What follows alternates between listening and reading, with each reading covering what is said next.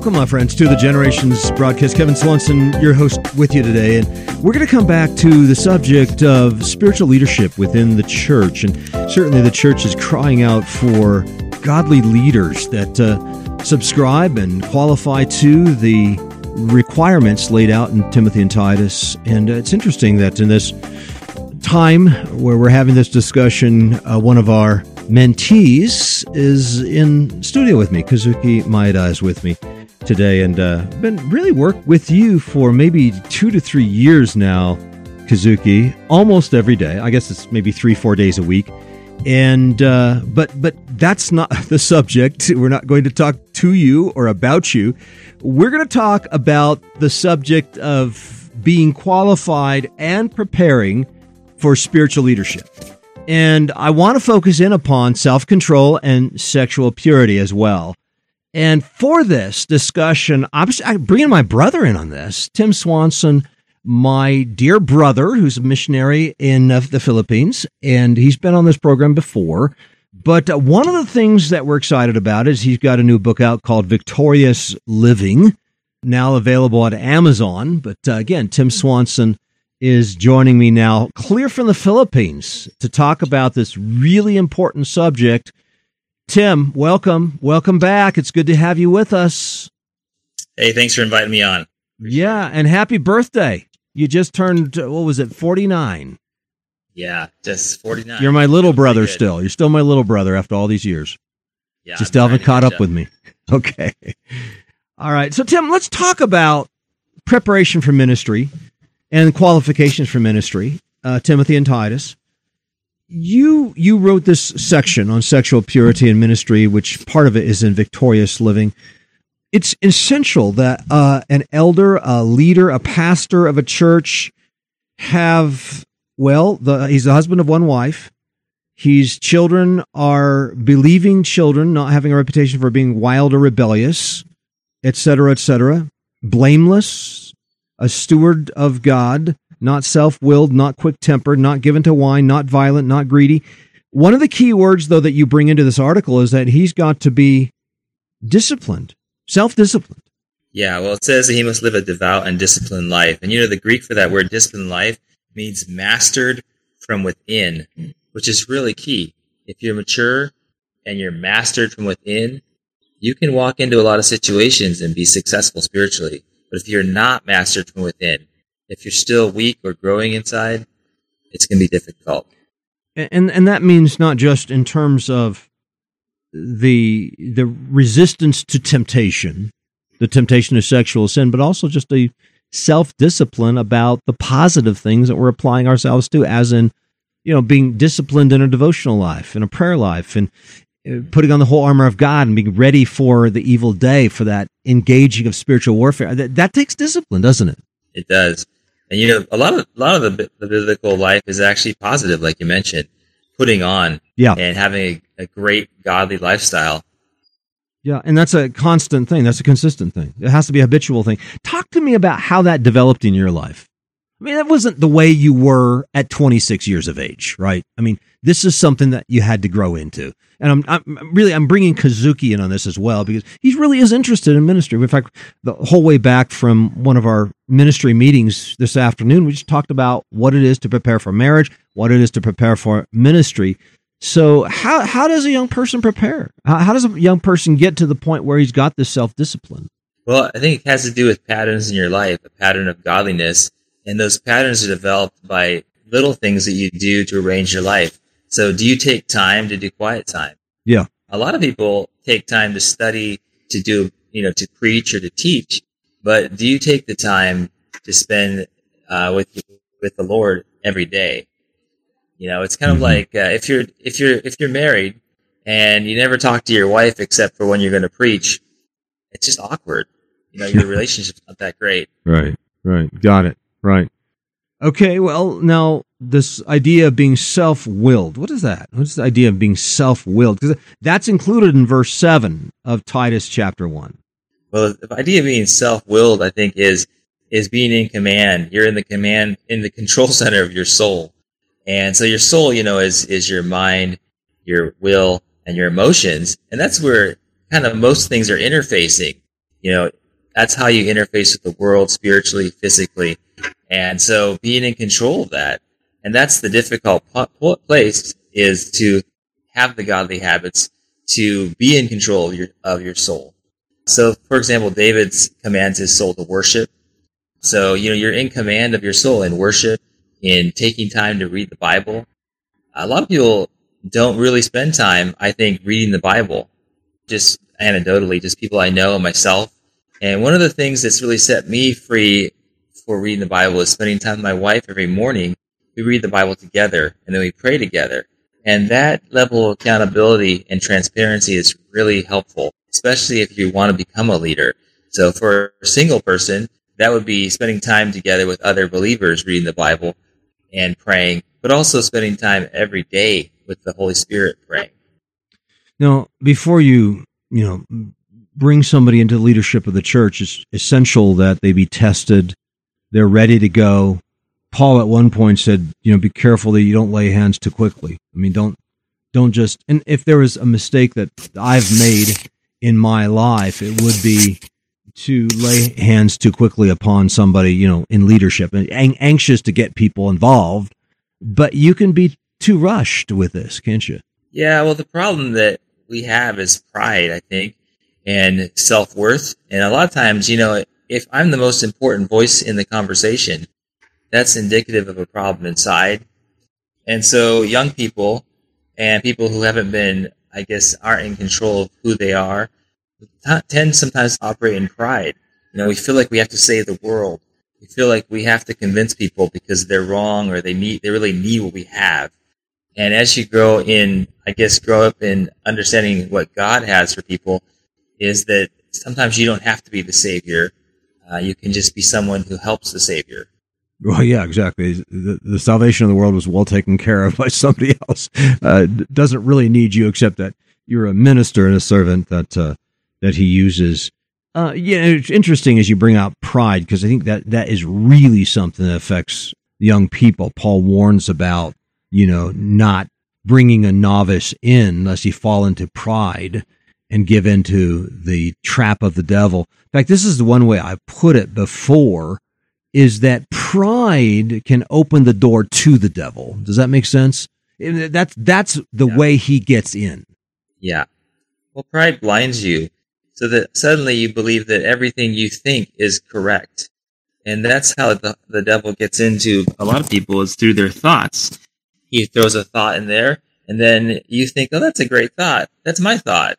Of course it's my thought. Of course I'm right. So pride opens the door to accepting the ideas that are semi-biblical and need to be discerned and found that, oh, that's not true. Let's talk about the problem of sexual sin, because this is massive in this country. I'm sure it's every country, the temptation of sexual sin. The major temptations to men are probably sexual sin, money, and power, right? And the conflicts that surround those issues.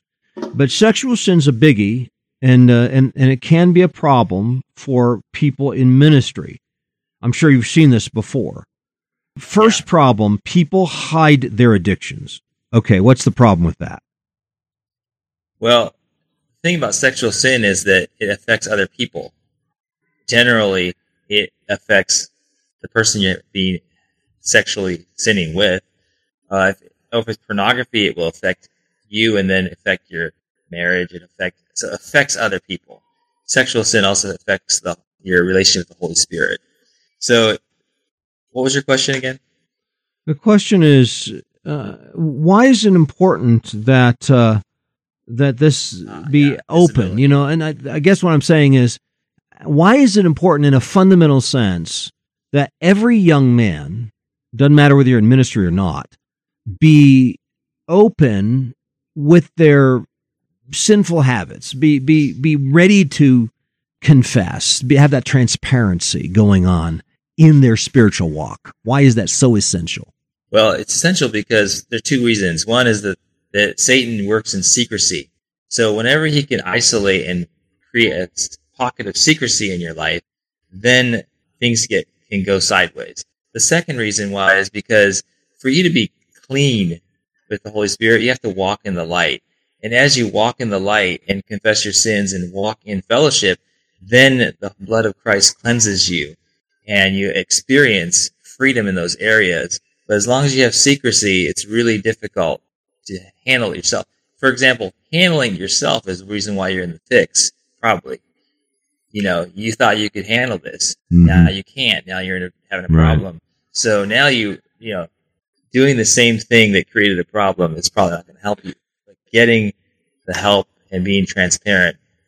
Is there any way to know if somebody is walking in the light or perhaps hiding their sins, avoiding transparency? Is there any way to know that?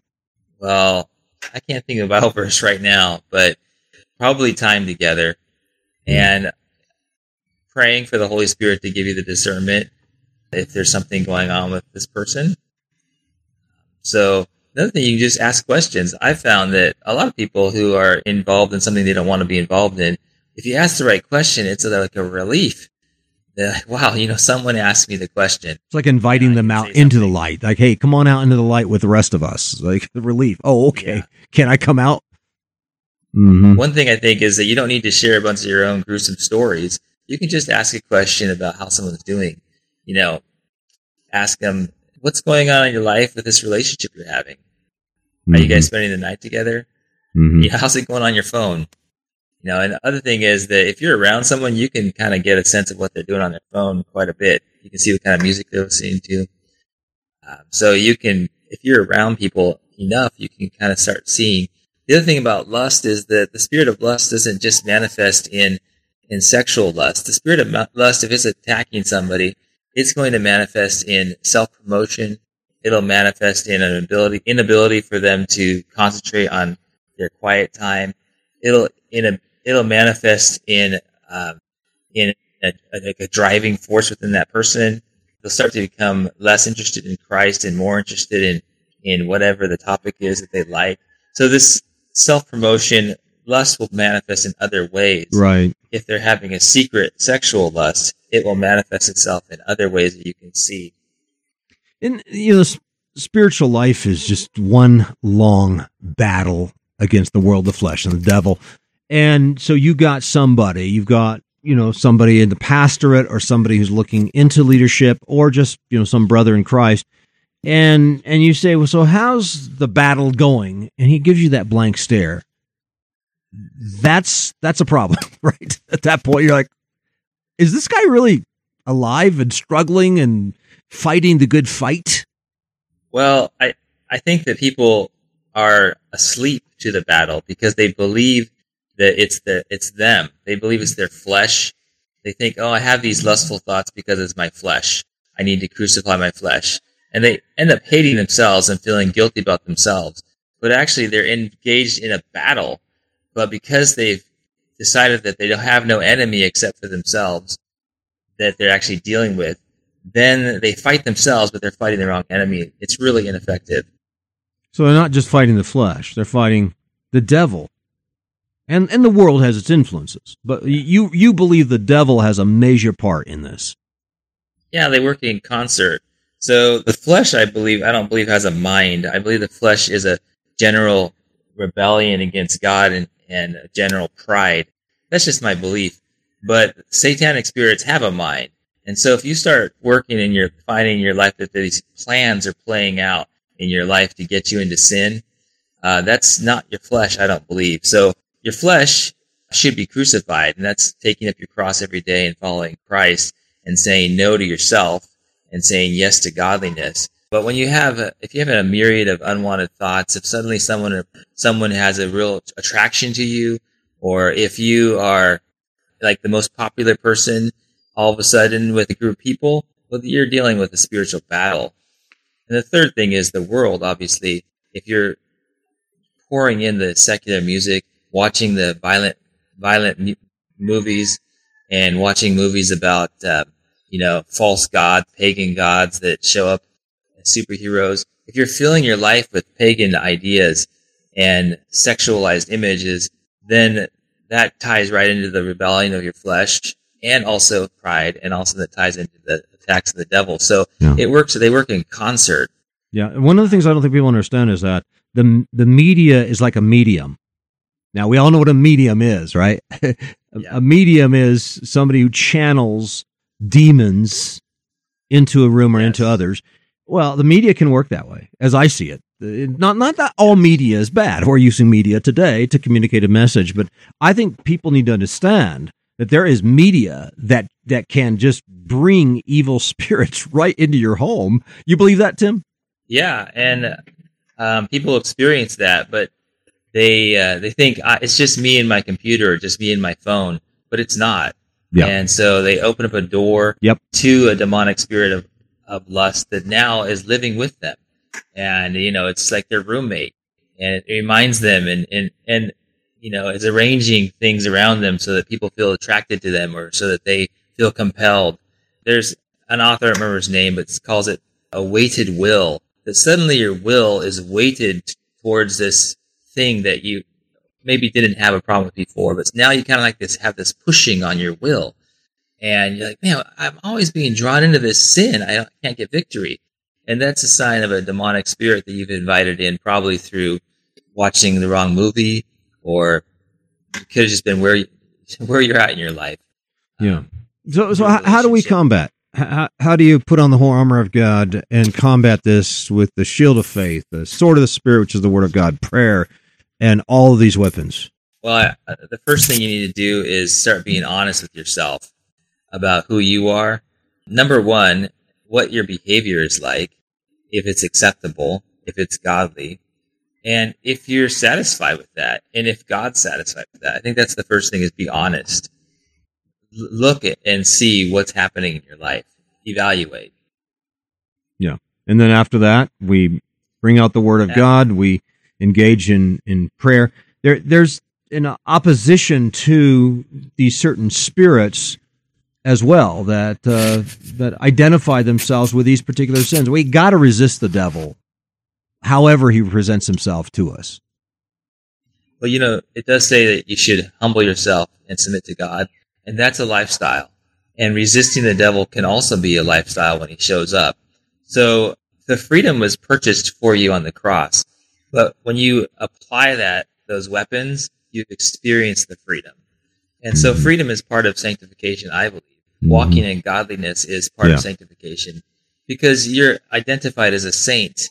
And a saint is not someone who should be addicted to pride, lust, or pornography, or fall into sexual sin. A saint should be someone who is reflecting the family resemblance, child of God. So that's something that, as you get to know God and who you are as a saint, your identity in Christ, you start to see there's some things that don't belong. And those things that don't belong will have roots. And so you have to look at the roots. It's not as simple as just saying, well, I'm dealing with lust today. Well, that lust has a root. So you try to find the root. Where did that root come in? Did it come in when I was 15 or 9, or is it something my grandpa and grandma struggled with? Trying to find the root of where it comes from. And when you start to find the root, the person that will help you find the root is the Holy Spirit. You should just ask him, and he will either instantly over a period of time will show you this is where the stuff's coming from. And so then repenting of that with the Lord, repenting. If you don't repent of your sin, you won't be victorious over any kind of spiritual warfare, because your own sin is, like you said, it's like a medium or a door for something to affect you. So your sin is like an invitation, like the welcome mat. So if you can imagine you're walking up to your friend's house and it says, keep out. Or you walk up and the door's open and it has a welcome mat. So sin is a welcome mat, an open door for demonic oppression. I want to go through these. I want to go through these principles of maintaining sexual purity, especially for young men and those who will prepare themselves for ministry, or those who qualify themselves for ministry. You talk about being visible and accountable, the humble learner, leading the organization, not giving way to anger and pride. We've talked about that. You also talk about building boundaries. What's that? Yeah, so building boundaries is a lifestyle of creating maybe almost like a limitation in your life. It's the problem with building boundaries is people don't want to because they're pride. They really feel like they should be able to do whatever they want. And so building boundaries is saying, no, for the good of my godliness, I'm going to put a fence around my property. And so building a boundary is as simple as making a commitment to read your Bible every day, or making a commitment to not be alone with someone who is of the opposite sex, or making a commitment not to counsel somebody if your wife isn't there, who's counseling a young woman, or making a commitment not to carpool with a single woman if you're a single guy. Just making a commitment that will create a situation where you are not in a vulnerable place. I think Job said, I've made a covenant with my eyes not to look upon a woman. And then another passage speaks of, I think it's 1 Corinthians 7 and verse 1. Paul says, it is not good for a man to touch a woman. And that word touch isn't so much of just glancing somebody's elbow with your elbow. It's a meaningful pressing touch upon them. So obviously there are boundaries involved with touching, boundaries involved with the mind, right? Mental boundaries, those are critical. Well, the mental boundaries is where, you have to take control of your thoughts. And to go back to the demonic thing, if you're being tormented or enticed, or you have repetitive, unwanted thoughts that are highlighting opportunities for sin, or highlighting an inappropriate relationship, then you're under spiritual attack. And so being in control of your mental boundaries, taking every thought captive, having a strong mind that you've already been given, 2 Timothy 1:7, and also being able to be honest with the Lord and say, this is what I'm feeling, and then vocalizing spirit of lust in the name of Jesus Christ, I renounce you, leave now.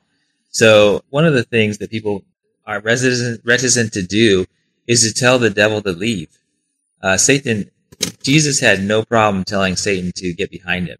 Mm-hmm. And so people are reticent to do that. But if you're under a spiritual attack, you just need to say quietly, in Jesus' name, spirit of lust, leave now. I will not countenance these thoughts. I will not receive these thoughts. I reject these thoughts and just resist the devil at that point. Another illustration that I came up with, this would have been a couple months ago, that really helped me, and I think it's helped a few others, is that, I challenge young men that if you've got a house and you leave all the doors open and all the riffraff from the neighborhood come in and they just soil the whole place, they trash it, they come in and out of it, they, just make a mess out of it. They break all your dishes, they eat all your food, they leave all their garbage in the living room.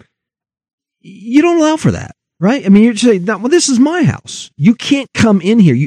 We shut the door to the riffraff, right? I mean, that's what we do. If we own the house, we control the house, and you don't get to come into the house and do whatever you want in this house. The mind is similar to this. You've got your mind. You can shut the door. You can say no to stray thoughts and to, false spirits that are coming in and deceiving and doubt, giving doubts and discouraging thoughts to you and sexual thoughts and tempting thoughts and such. But you gotta own it. You gotta control it. So I think that illustration has helped me, Tim. Yeah. Well, you're right. And sometimes there's a closed door, and you open the door, and there's still a bunch of mess in there. And that's the thing about, to bring it back to sexual sin, is that people keep they keep the rest of the house clean, but there's a door that's open on Saturday night that in that room it's dirty. So you have to go through and clean all of your rooms out. And then you have to keep them clean. And one of the reasons why people have a problem is that Jesus said that, you get rid of that one demon, and then you have a nice clean house. And then when it comes back with its friends, it's all ready for them to party. And so that's the thing, is that filling is a really important point. Right. So fighting. So bring your good friends in and keep the riffraff out, is what you're saying. Yeah. So fill with the Word of God. And one of the things about the sword of the Spirit is that it's okay to speak it out loud. It's the spoken word. And the spoken word makes a big difference for you, yourself, emotionally and mentally, as well as the spiritual atmosphere that you're wrestling in. So speaking the Word of God out loud. So let's say you're feeling lust. Then you say out loud, I have made a covenant with my heart not to look upon a young woman. Yes. So you have those verses ready that you think out loud. Or let's say you're having some some bad thoughts about someone. Be kind to one another, tender-hearted, forgiving each other, as God in Christ forgave you. These are the things you're speaking Absolutely. out loud. When you Absolutely. speak them out loud, Mm-hmm. it cuts like a knife. Yes. And it changes the atmosphere. It also changes your own perspective of you as a child of God. You start to remember, no, I'm a child of God. I'm not a slave to this stuff. I don't have to sit here and be tormented, or I don't have to. This is not for me. Yeah, it's extraordinary how quickly the devil can leave, tempting thoughts depart, if you could just bring out the truth, speak it out loud, speak the word of God. The condemning spirit, I think about this as well. Go directly to Romans 8:1. There is therefore now no condemnation to those who are in Christ Jesus. So that's a good come out with the verse, say it out loud to the brother or sister there, say it out loud to your wife, but engage the battle is what we're saying today, friends. Use the sword of the Lord for these battles. You also say get prayer help. That's critical. Be open. Say, hey, we're in spiritual warfare. This is all out spiritual attack. It's been happening all day. We need to pray. Just saying that can disempower the enemy and get you stronger. Now, Tim, let's draw all this together. What is it that makes for someone qualified for leadership in the church? What is in all of this? Is it that they're consistent, that they're disciplined, that they are, they're ready for warfare, they're engaged the warfare, they're not giving in to these serious temptations, and they're standing steadfast, and they're an example to the flock in this? That's true. Well, the word that comes to mind for me is sober. And sober isn't not being able to joke. Sober is an attitude of vigilance, right, and an attitude of reality. And so sober is someone who understands their own difficulties and their own precarious nature, because we are precarious. You think about the people who fall in ministry. They're usually the people who, we read their books, we respect them. They kind of have it all together. And then they fall, and you're like, what in the world? Because nobody knows why, but sometimes I think it's because they had it all together. And so they weren't being transparent. They weren't being transparent. They appeared to be that way, but they really weren't walking in the light and maintaining accountable relationships. Is that what you're saying? Yeah. So what happens is when you become really successful and you're the one that's preaching all the time, or you're the one that's leading, you become important to that organization. You become important, and sometimes you create relationships around you that are level, and so then you're the top level, and people have a hard time communicating with you about intimate issues because you're at the top level. Right. So it's better to try to keep Jesus's attitude, which was, I'm going to serve you, and I'm here to serve you, and the least will be the greatest, instead of the greatest is the greatest. So that sober mindset, I think, is important. And then the relationship boundaries, keeping those relationships, those safety zones around you.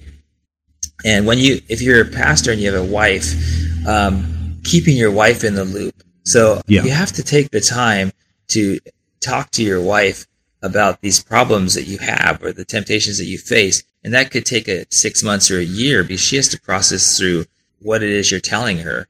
Because the devil doesn't attack with candy canes and chocolate. The devil attacks with disgusting, sick stuff. He's not trying to take you down with, take you out for ice cream. He wants you to be attacked with disgusting stuff. So if you're in ministry, you may be attacked with disgusting stuff, and sharing that with your brothers is important. But eventually, I think you need to get to a level where you can share it with your wife, because she's the one that will take all of the power out of those attacks by speaking out against it and taking the secrecy out. So especially about anything that has to do with sexual things. The other thing is that I think people need to be honest about sexuality. Like if I'm having an issue with, like, suddenly I feel attracted to another man, that may not be like a lifestyle gender thing I'm having to deal with. That could be something that is a spiritual attack. So I'm saying, like, these things can happen. And so if you're vigilant about it you start being realistic, like I'm under attack. This is happening. Let me talk to my fellow pastor. Let me talk to my wife. And starting to be honest about what you're experiencing, and then taking it back to the Word. Is this real for me? Is this my reality? Maintain tight accountabilities, be vigilant, be humble, confess your sins. These are the basics. And as leaders, let's do the basics well. I think that's the point, Tim. One more thing is to be able to neutralize triggers. And one of the things is that people have triggers to things that they did in the past. And you mentioned the accusing spirit, condemning spirit. And so if you're feeling accused by something that you already confessed, it's probably false guilt. So you need to tell it to leave. Spirit of false guilt, accuser, leave now in Jesus' name. I'm not condemned anymore in that sin that you're reminding me of when I was 7 years old or 10. And so neutralizing, saying I renounce the trigger of that memory, when I was 13 in Jesus' name. It has no power over me. So neutralizing things in Jesus' name, saying that trigger doesn't have any power over me anymore. Apply the Word, confess your sins. Who is he that condemns? It's Christ that died. These are the basics. Again, we're coming back to the basics. Kazuki, are you learning something? Okay, good. We don't have a whole lot of time left, but let me just recommend this article that Tim put together. It's called Sexual Purity in Ministry. So if anybody's interested in some of the things we've talked about, it's an extensive paper that he wrote, and he gave me permission to hand it out to anybody who's interested. Again, Tim Swanson has been my guest. It's my brother, my blood brother, and my brother in Christ has been with me on this edition. And the title of the article is Sexual Purity in Ministry. Again, it's available to anybody who wants a copy of it. Just simply email me at host@generations.org. That's host@generations.org for a copy of this article. Tim Swanson is the author of a new book called Victorious Living, and he has been my guest on this edition of the program. Tim, thanks. It's been good. Well, I just wanted to end with something this came from something you were preaching on a long time ago. Oh, okay. It's good to add that then. You can throw that one in. The ruler of this world is coming, and he has nothing in me. And I remember you preaching on this, and this really impacted me a few years ago. The ruler of this world is coming, and he has no place in me, in one of the versions. And if that's the thing, is that Jesus was godly, and he experienced spiritual attacks.